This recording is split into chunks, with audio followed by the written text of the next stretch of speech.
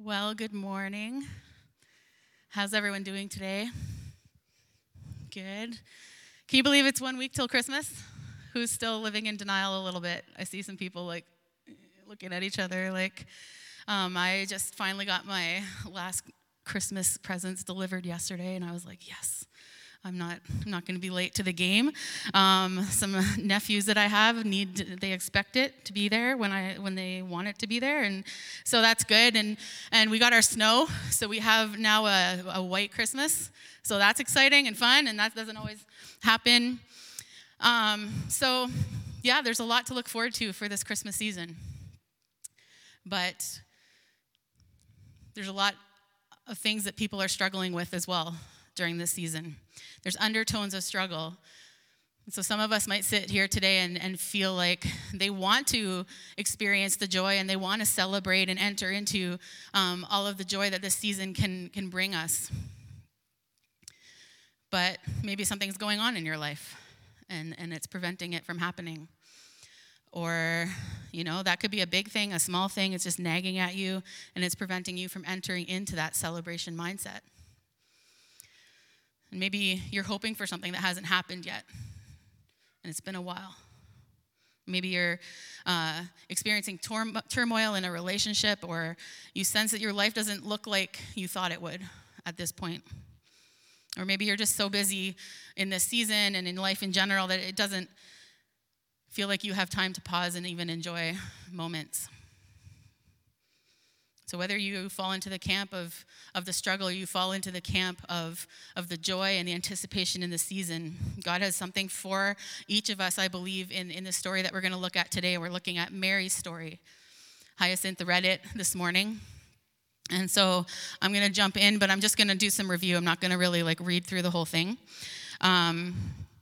So we come upon Mary, and she's living in a town called Nazareth. And Nazareth was a place where people looked down on it. The Jewish people were like, that's not a good place to live. It's sorry if you're from there. John 1:46, we read one of Jesus' own future disciples says, can anything good come out of Nazareth? What? The Messiah comes out of Nazareth? Can anything good come out of there? It's like the undesirable place to live. And that's where Mary was living. And we read that she was engaged to a man named Joseph. And other scriptural accounts tell us that he was a carpenter. And so Mary's life is probably going along pretty well as she could expect it to be. She wasn't rich or anything. She was working class just like her husband. But she was engaged. And at that point in her life, that was right for her. I imagine that she had dreams and plans for once she was married to Joseph, like what life would look like and what they would do and the kids they would have. And I imagine that she was just living her life the way she was taught to and just, cruising right along. And in the story where we pick it up, I also imagine that she's, just kind of doing something mundane. She's doing laundry or she's cooking a meal. And then an angel comes to her. And that ordinary moment that she's experiencing is interrupted. And her life is altered forever. Because God was about to ask something impossible of her. And so the angel tells her she's going to have a baby while she's still a virgin. And we read earlier that the angel tells her that she's going to conceive and give birth to a son. And it's God, by his Spirit, is going to make this possible, and that this boy would be the Son of God. And Mary's like, I just have one question. How can this be? I haven't been with a man. How am I supposed to have a baby when the physical things that are supposed to happen in order for that to be possible have not taken place? But when all is explained to her, we read her words in verse 38. I am the Lord's servant. May your word to me be fulfilled. So Mary basically says, she gets to the point where she can say to God truly and honestly, I'll do what you ask of me. And maybe there's a sense, as she says that, a sense of even though. Even though I'll do what you ask of me, even though it seems like culturally and legally and even religiously this is foolishness. Even though it's physically impossible, I can't make this happen. Even though it's actually dangerous for me, because in that time, in that day and age, according to their law, once Mary was found to be pregnant, they would suspect adultery. And so it could go very bad for her. Joseph could divorce her, and then she would be disgraced, and no one else would want her, and that threatened her very existence. And then she could even be stoned to death because of the suspected adultery. So that's not a good scene. And yet God still asked her to do this thing. And Mary submitted to his authority in her life, and she trusted him. And so as we go through this story today, from time to time, I want to pause and I want us to meditate on what's happening and to look at our own lives and what God is saying to us. And so this is my first question to you. Have you ever felt like God is asking you to go through something that you feel impossible? Has that ever happened to you? Maybe you're going through something now. Maybe you've gone through something in the past. You know, life is just moving nicely along. You're working your 5-year, or your 10-year, your 20-year plan, and it's going great. Everything's good, and then all of a sudden, boom. Something happens, or something you thought was going to happen doesn't happen, and life starts to look a lot different than you thought it would. That certainly happened to all of us on a global scale with the recent pandemic we've walked through. But I believe that there are things that are happening in many of our lives where we're kind of going, God, what's going on? Where we're echoing Mary's words in verse 34, how can this be? Or another way of saying it, God, I don't think that I can do this. This is not within my ability. Or don't ask this of me. Ask me anything else, anything but that. It's not easy to submit our lives to God when he asks us to do hard things. We like to have control over our lives, you know? I like to have control. I'm a planner, and I always have been. And I've learned to hold my plans with an open hand because God usually doesn't really line up his plans with my plans. And the good thing is that I've been learning that his plans are usually better than mine, so that's okay. But I've also learned that it's a hard thing to do, that God can sometimes change my plans. And he's done that over and over in my life. And some of them were big, and some of them were small. So, for example, when I was in grade 9, I realized that being horribly terrible in science and in math meant that my dream of becoming a tiger trainer was never going to be realized. Just couldn't do zoology if you don't know science and math, and I could not do it. And then soon after that, God unexpectedly called me into youth ministry, and I was like, what? But, you know, I've done that for 20 years. So, and then I got unjustly fired from a job in a parking lot. Not this job. This was many years ago. I got unjustly fired in a parking lot after spending 10 years devoting my entire life making sacrifices for this company. They pulled up to my car, said, we're letting you go, and then drove away and left me standing there like, what? And at one point in my life, I had told myself and many of my friends and even God that I would never go to Japan. And as many of you know, I ended up there for a year. And then when I went to Japan, and I got through the culture shock, and I realized that this is actually a really cool place to be. And I fell in love with the Japanese people. And I told God that I would stay there forever. God was like, okay, we're going back to Canada. And I was like, what? And I always thought like that forever I would do ministry in Quebec. From high school, I would graduate, and I would just start doing ministry. And God had me live in Vancouver for 10 years. He's done a lot of things in my life that have made me go, what are you doing? How can this be? Some of them are harder than others.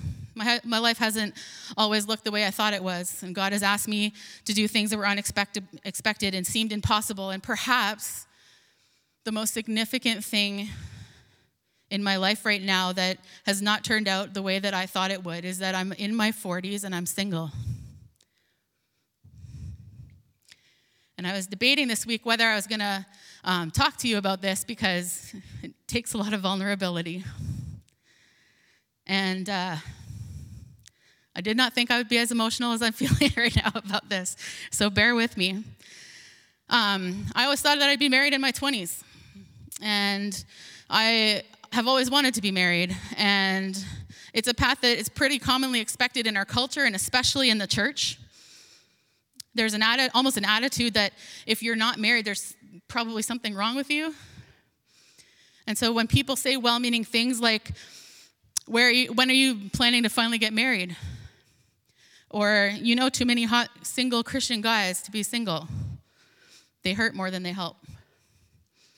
And every new year, I think to myself, well, maybe this is the year. But it wasn't. And as I got older, more of my friends got married, and then I found myself attending weddings of people who were far younger than me, trying to be happy for them while also just struggling internally with my unfulfilled desires. And full disclosure, after one wedding, I was leaving, it was dark, I was in the country, I didn't know really where I was, and I pulled over on the side of the road and I wept. Because I wanted that. And it was not apparent that I was going to get it. And I was overcome by loneliness. And I stand here today, and I don't know if God has a husband for me in mind, but I hope he does. I just don't know. And I'm not saying that to attract pity. I'm not saying that to be like, anyone want to set me up? Because guys, time's a wasting. That's not why I'm saying these things. I'm saying this because this is the part of my life that makes me most identify with Mary's story in the passage that we're looking in. It's the area where I'm most tempted to say to God, how can this be? Like anything but that, God. So what is it in your life that you can identify with Mary and I in this? What is it in your life that looks far different from what you thought it would? What are you struggling with deeply and wondering, God, what are you doing? What is God asking you to walk through? He's not taking it away. He's asking you to walk through this thing that you don't want to walk through. And you're saying to him, anything but that, God. How do we get from Mary's question, how can this be, to Mary's statement of submission, I am your servant. May your word be fulfilled like Mary did. How do we get to the heart posture of letting God rule in our lives and trusting him when he asks the impossible of us? I'm going to go through some things in Luke 1, and this is not going to answer everything. I'm not going to be like, and surprise, I found a husband at the end. That's a spoiler alert. It's not going to happen. We don't get all the answers. But here's the first thing that I see in this passage. When God asks the impossible, he speaks identity and promises over us. So verse 28, the angel went to her and said, greetings, you who are highly favored. The Lord is with you. I don't want us to miss this. Gabriel is God's messenger. He doesn't go straight to the ask. He doesn't say, surprise, here I am, you're going to have a baby, bye. He starts with how God sees Mary. She's not rich. She's not remarkable. She's a humble, obscure teenager living in a town where no one wanted to live. And it didn't seem like she had much going for her, and yet in God's eyes, she's highly favored. And in verse 29, we see Mary is greatly troubled at his words and wondering what kind of greeting this might be. She's probably used to people saying, can anything good come out of Nazareth? She was probably resigned to her life of obscurity.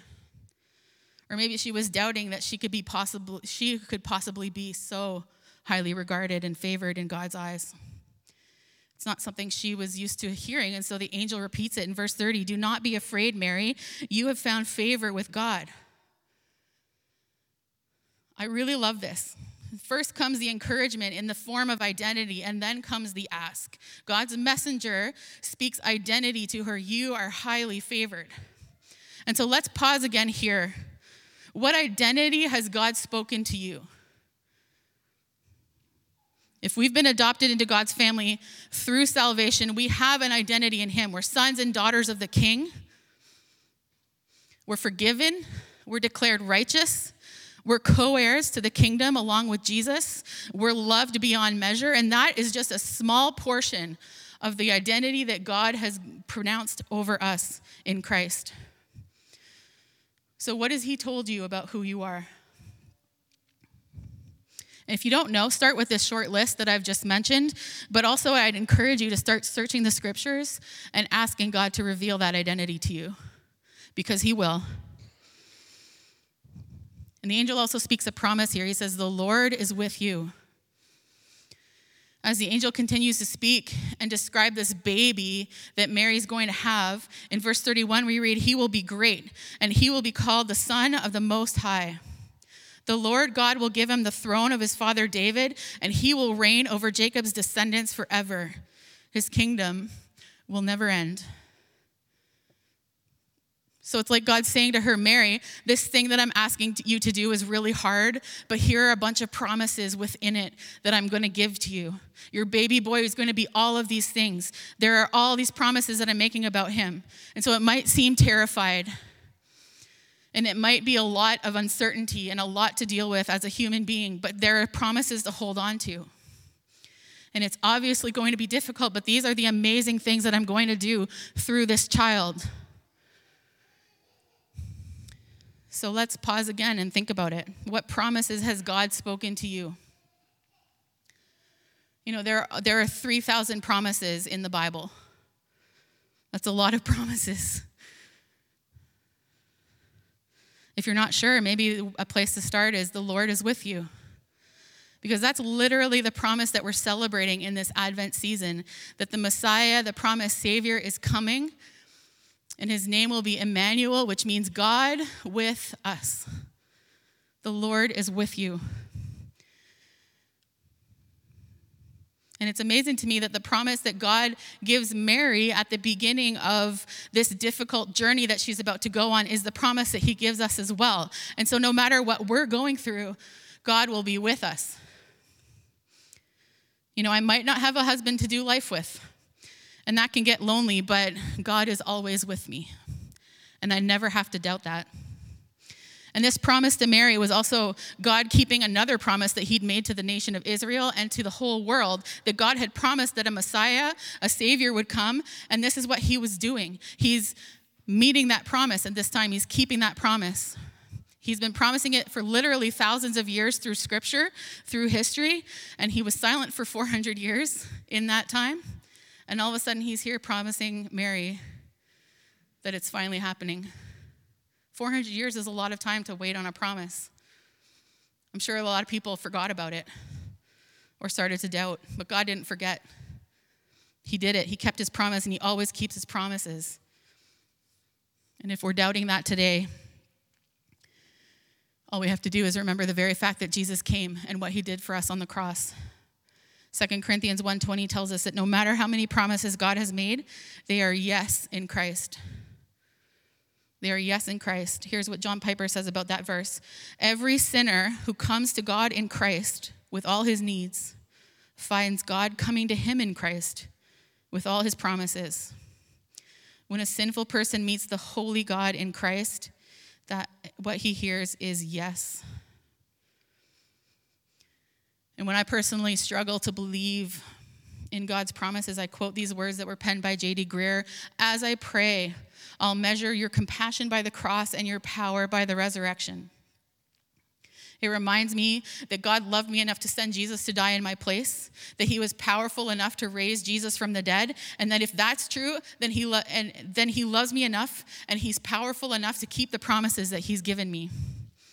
Everything about God's protection and his presence and his working for our good and his eternal rest that he promises and fulfillment is yes because of Jesus. So look for the identity and the promises that God's given you when he asks the impossible.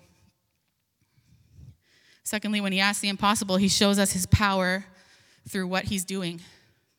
In Mary's story, God's telling her that she's going to have a baby against impossible odds, but something else is going on as well. In verse 36, the angel says, even Elizabeth, your relative, is going to have a child in her old age, and she who was said to be unable to conceive is in her 6th month.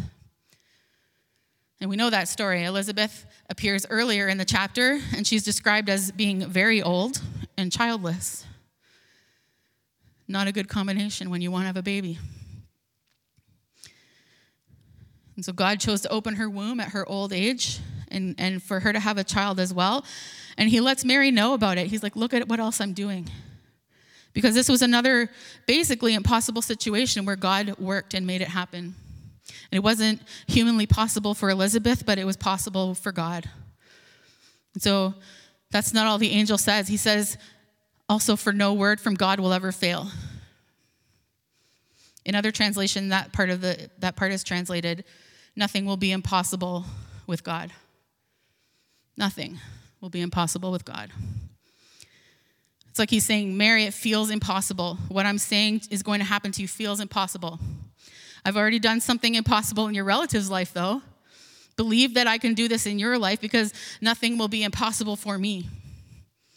And so, friends, those of you who are sitting in these pews here in Westview Sanctuary, or if you're listening from wherever you're listening from, God's also saying that to us.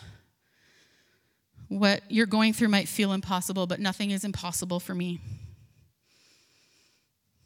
It sometimes feels impossible to live a single life. It's lonely, particularly during COVID. There is a lot of really despairingly lonely times. I have to make pretty much every major life decision on my own. I plan solo vacations while my married friends are going off on vacation together. When our culture, and yes, church, caters more to people who are married and holds that as the golden standard, that you finally arrived when you're married, I quietly work through the feelings of failure and sometimes even shame. And I fight the lies that somehow I'm incomplete or a second-class citizen, or that marriage will solve my problems. Because I'm not standing here and saying, I know that if I get married, there's other problems. I know that. I'm just saying this is where my struggle is right now. This is where God has me right now. And I don't know why that is, but I've purposed in my heart to believe that he can be what I need, that I can find fulfillment in God in my singleness. And I have a lot to say on that, but I'm not going to get into that today, so maybe that'll be a sermon for another day. But what has gotten me here and what can get you here is to look at what God has done and what he will do, what he is doing in your life and in the world around you. He's working all the time. It's one of the reasons why I journal avidly, because it helps me when I go back to see how God has worked. I can see that he's with me. I notice the identity and the promises that he's speaking over me, and it helps me to remember those promises and remember that identity as I go through life. You know, when I followed God to Japan, I didn't want to go. I really didn't. And he used that time to show me where I was not believing him for something. And he worked that belief into me. I didn't believe that he was good.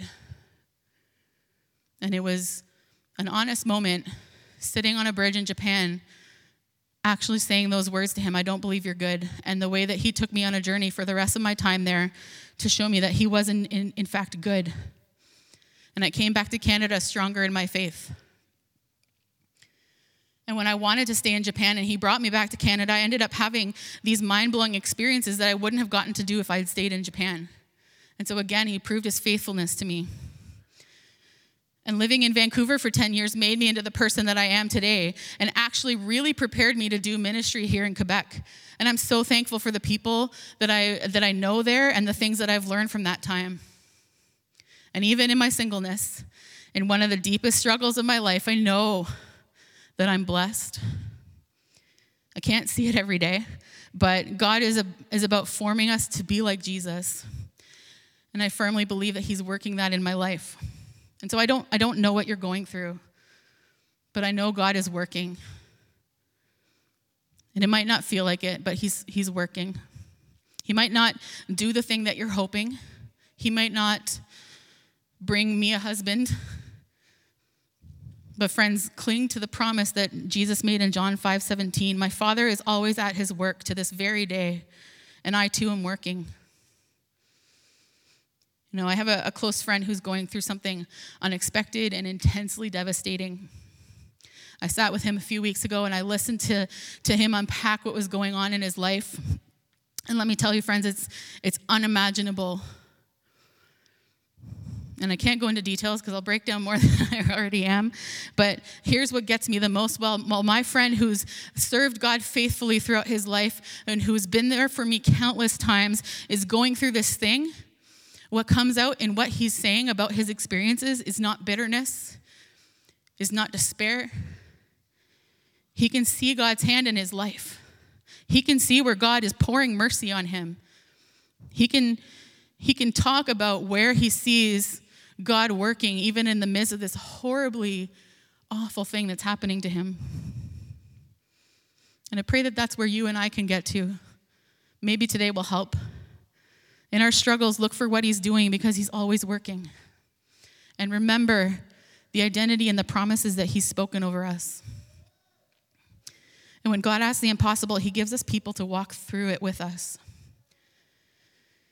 After the angel delivered his message to Mary and went away, he leaves her, and we read in verse 39, at that time Mary got ready and hurried to a town in the hill country of Judea, where she entered Zechariah's home and greeted Elizabeth.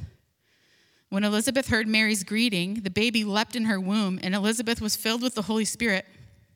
In a loud voice she exclaimed, "Blessed are you among women, and blessed is the child you will bear. But why am I so favored that the mother of my Lord should come to me? As soon as the sound of your greeting reached my ears, the baby in my womb leaped for joy. Blessed is she who has believed that the Lord would fulfill his promises to her." You know, we don't know the state of mind that Mary was in at that time, at this point in the story. Maybe she's like full on believing God and the promises that he's spoken, and she's like, we're good. I'm just going to hang out with Elizabeth and celebrate what he's done in both of our lives. But I suspect maybe there were moments, at least moments, where her humanity snuck in a little bit and caused her to doubt, what is happening? Is this really happening to me? Am I really favored by God? You know, she might have been going to hang out with Elizabeth because people in her community knew her and would certainly doubt her faithfulness to Joseph, her fiance. So maybe she had to go away for that reason. And then there's Elizabeth. She's experiencing her own miracle, and she's celebrating that, and she's living the glory of this dream that's come true. And Mary shows up with something that could potentially make her feel diminished in her happiness. She could have reacted bitterly. She could have been jealous. She could have turned Mary away.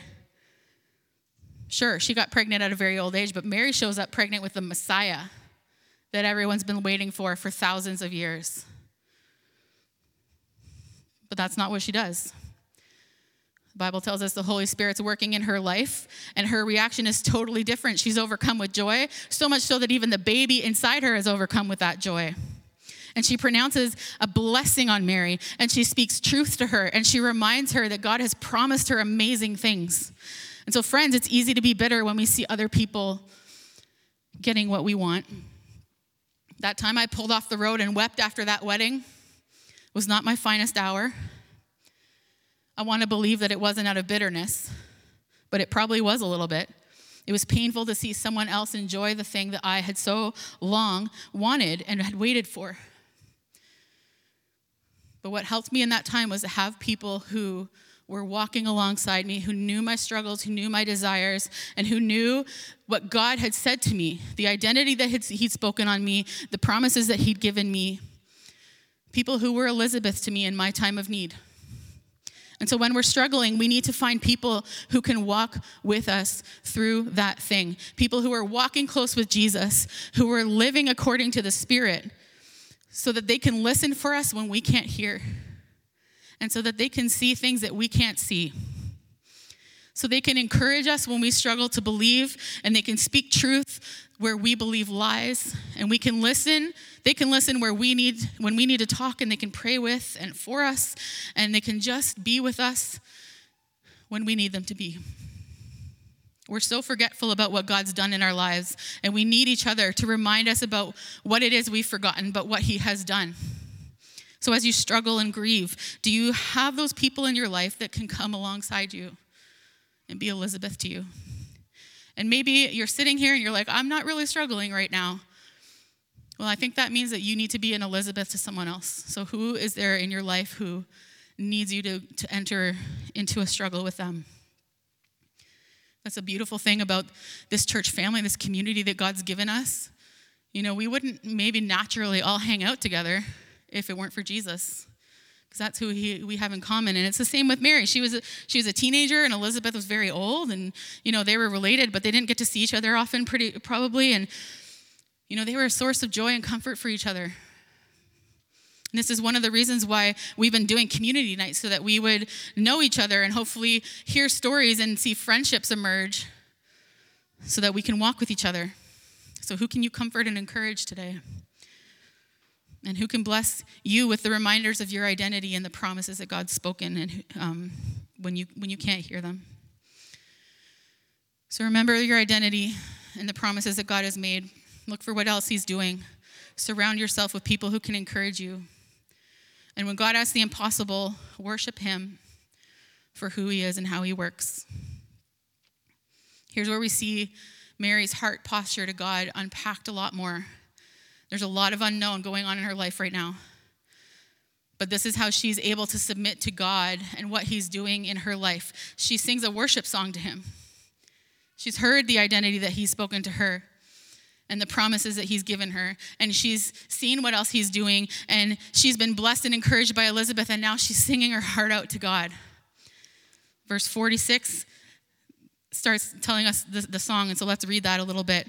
My soul glorifies the Lord, and my spirit rejoices in God, my Savior, for he has been mindful of the humble state of his servant.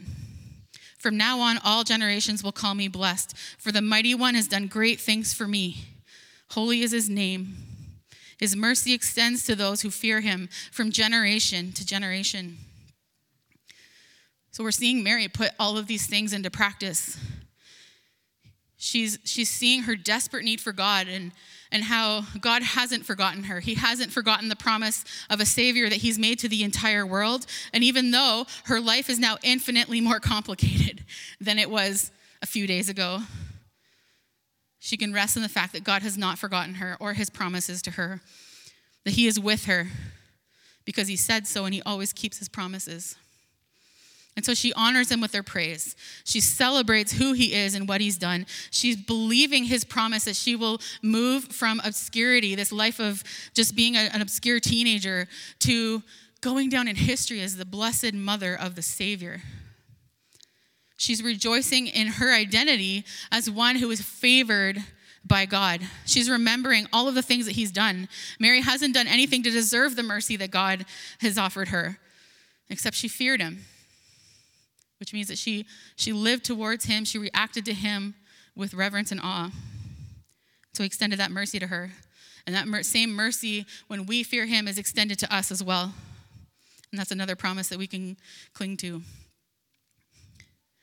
Let's keep reading. Verse 51, he has performed mighty deeds with his arm. He has scattered those who are proud in their inmost thoughts. He has brought down rulers from their thrones, but has lifted up the humble. He has filled the hungry with good things, but has sent the rich away empty. He has helped his servant Israel, remembering to be merciful to Abraham and his descendants forever, just as he promised our ancestors. God is powerful, and he's unpredictable.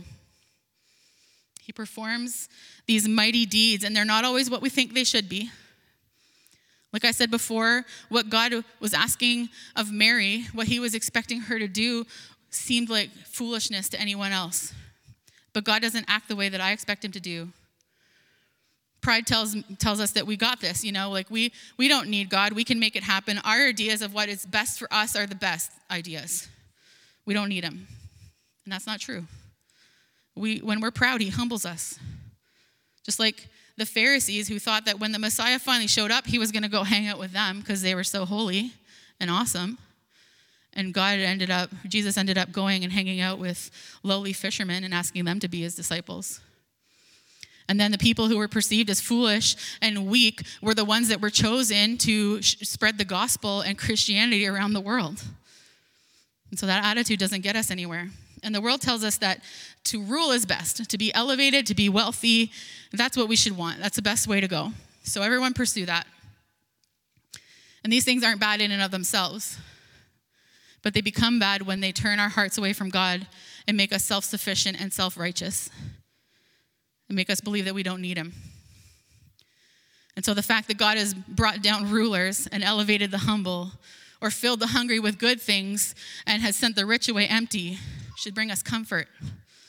He tells me that I don't have to have it all together in order to receive from God. In my singleness or in any other struggle that I have in my life, I don't need to put on a brave face.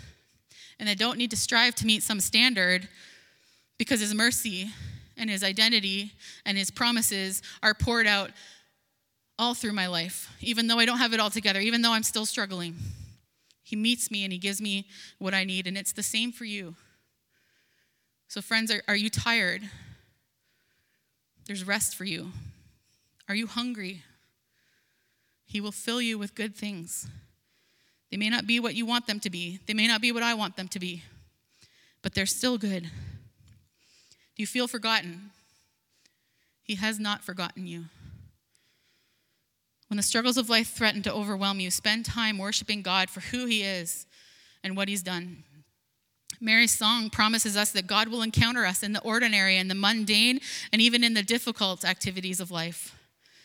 Worshiping God is a way to preach what we know to be true about God to ourselves and to others. Many of the songs that we sing, the hymns that we sing, were written by people who were going through terrible things in their lives, losing loved ones. And yet they chose to worship God. So if you don't know where to start, begin with the cross, choose a song, and go from there. So I'm going to close with this last point. When God asks the impossible, he also gives hope. I'm very tempted to just want to rush through the struggle and be like, all right, let's get to the other side of this thing, because, time's ticking and I got stuff to do. So, God, if you can just remove all this stuff for me so that I can just be okay again, that'd be great. I don't want to stay too long in the discomfort. And I'm like, God, I get it. I'm good. I've learned the lesson. Yep, check. Okay, let's go. But I've learned that the difficult times and experiences that I have is where I see God's grace the most. And that the hard thing can actually be the blessing. I came across a quote while I was preparing this week by Pastor Sharon Hottie Miller, and she writes, "Pregnancy looms large in Luke 1, which contains not one but two birth narratives in it. Why? Because at Advent, God invites us to consider whether the darkness that feels so much like a tomb might actually be a womb. What if God's going to burst something through what he's asking you and I to go through? What if there's blessing in the suffering? Friends, I know that there's real pain in this room. And I know that my struggle with singleness might not even compare to what some people in this room have gone through. And I don't want us to leave here thinking God is doing this to me. I don't know what specifically you're going through or why, but I do know that in the deep struggles that I've had in my life, when God has not answered my prayer to remove them from my life, that I still have my unchanging identity in him, and that he has made promises that he is going to keep, and that there are people around me who love me and encourage me and walk through things with me. And that my worship of him helps me see the blessing in the pain, and that nothing is impossible with God. No word from God will ever fail. And I pray that this gives you hope as well. So what I want to do right now is just spend a few moments in silence. We may or may not go to Q&A. Are we doing Q&A? No? So we're going to spend a few moments in silence, and I just want you to ponder this. Ask God to show you identity if that's not what you're hearing. And ask him to remind you of his promises. Or to show you people who can walk with you through this thing, or who you need to walk through other things with. Or for him to give you a song in your heart of worship to him for all that he's done. Let's let's spend a little time reflecting on that, and then I'll pray.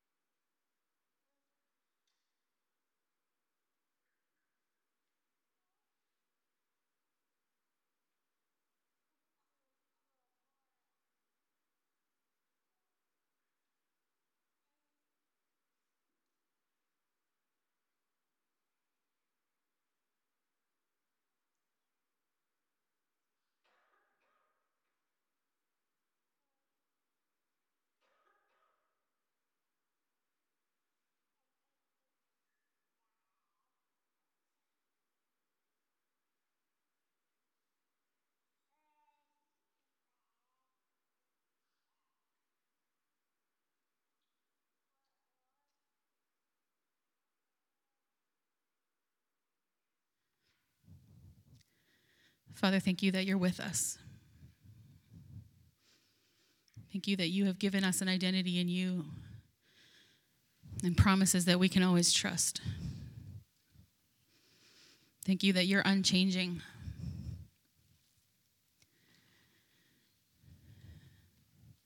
Father, I pray for everyone in this room who might be walking through something that they feel is impossible, that you would remind them of your presence with them, that you would provide people to walk with them through this thing, that you would enable them to feel your presence and your mercy and your joy that you have in them.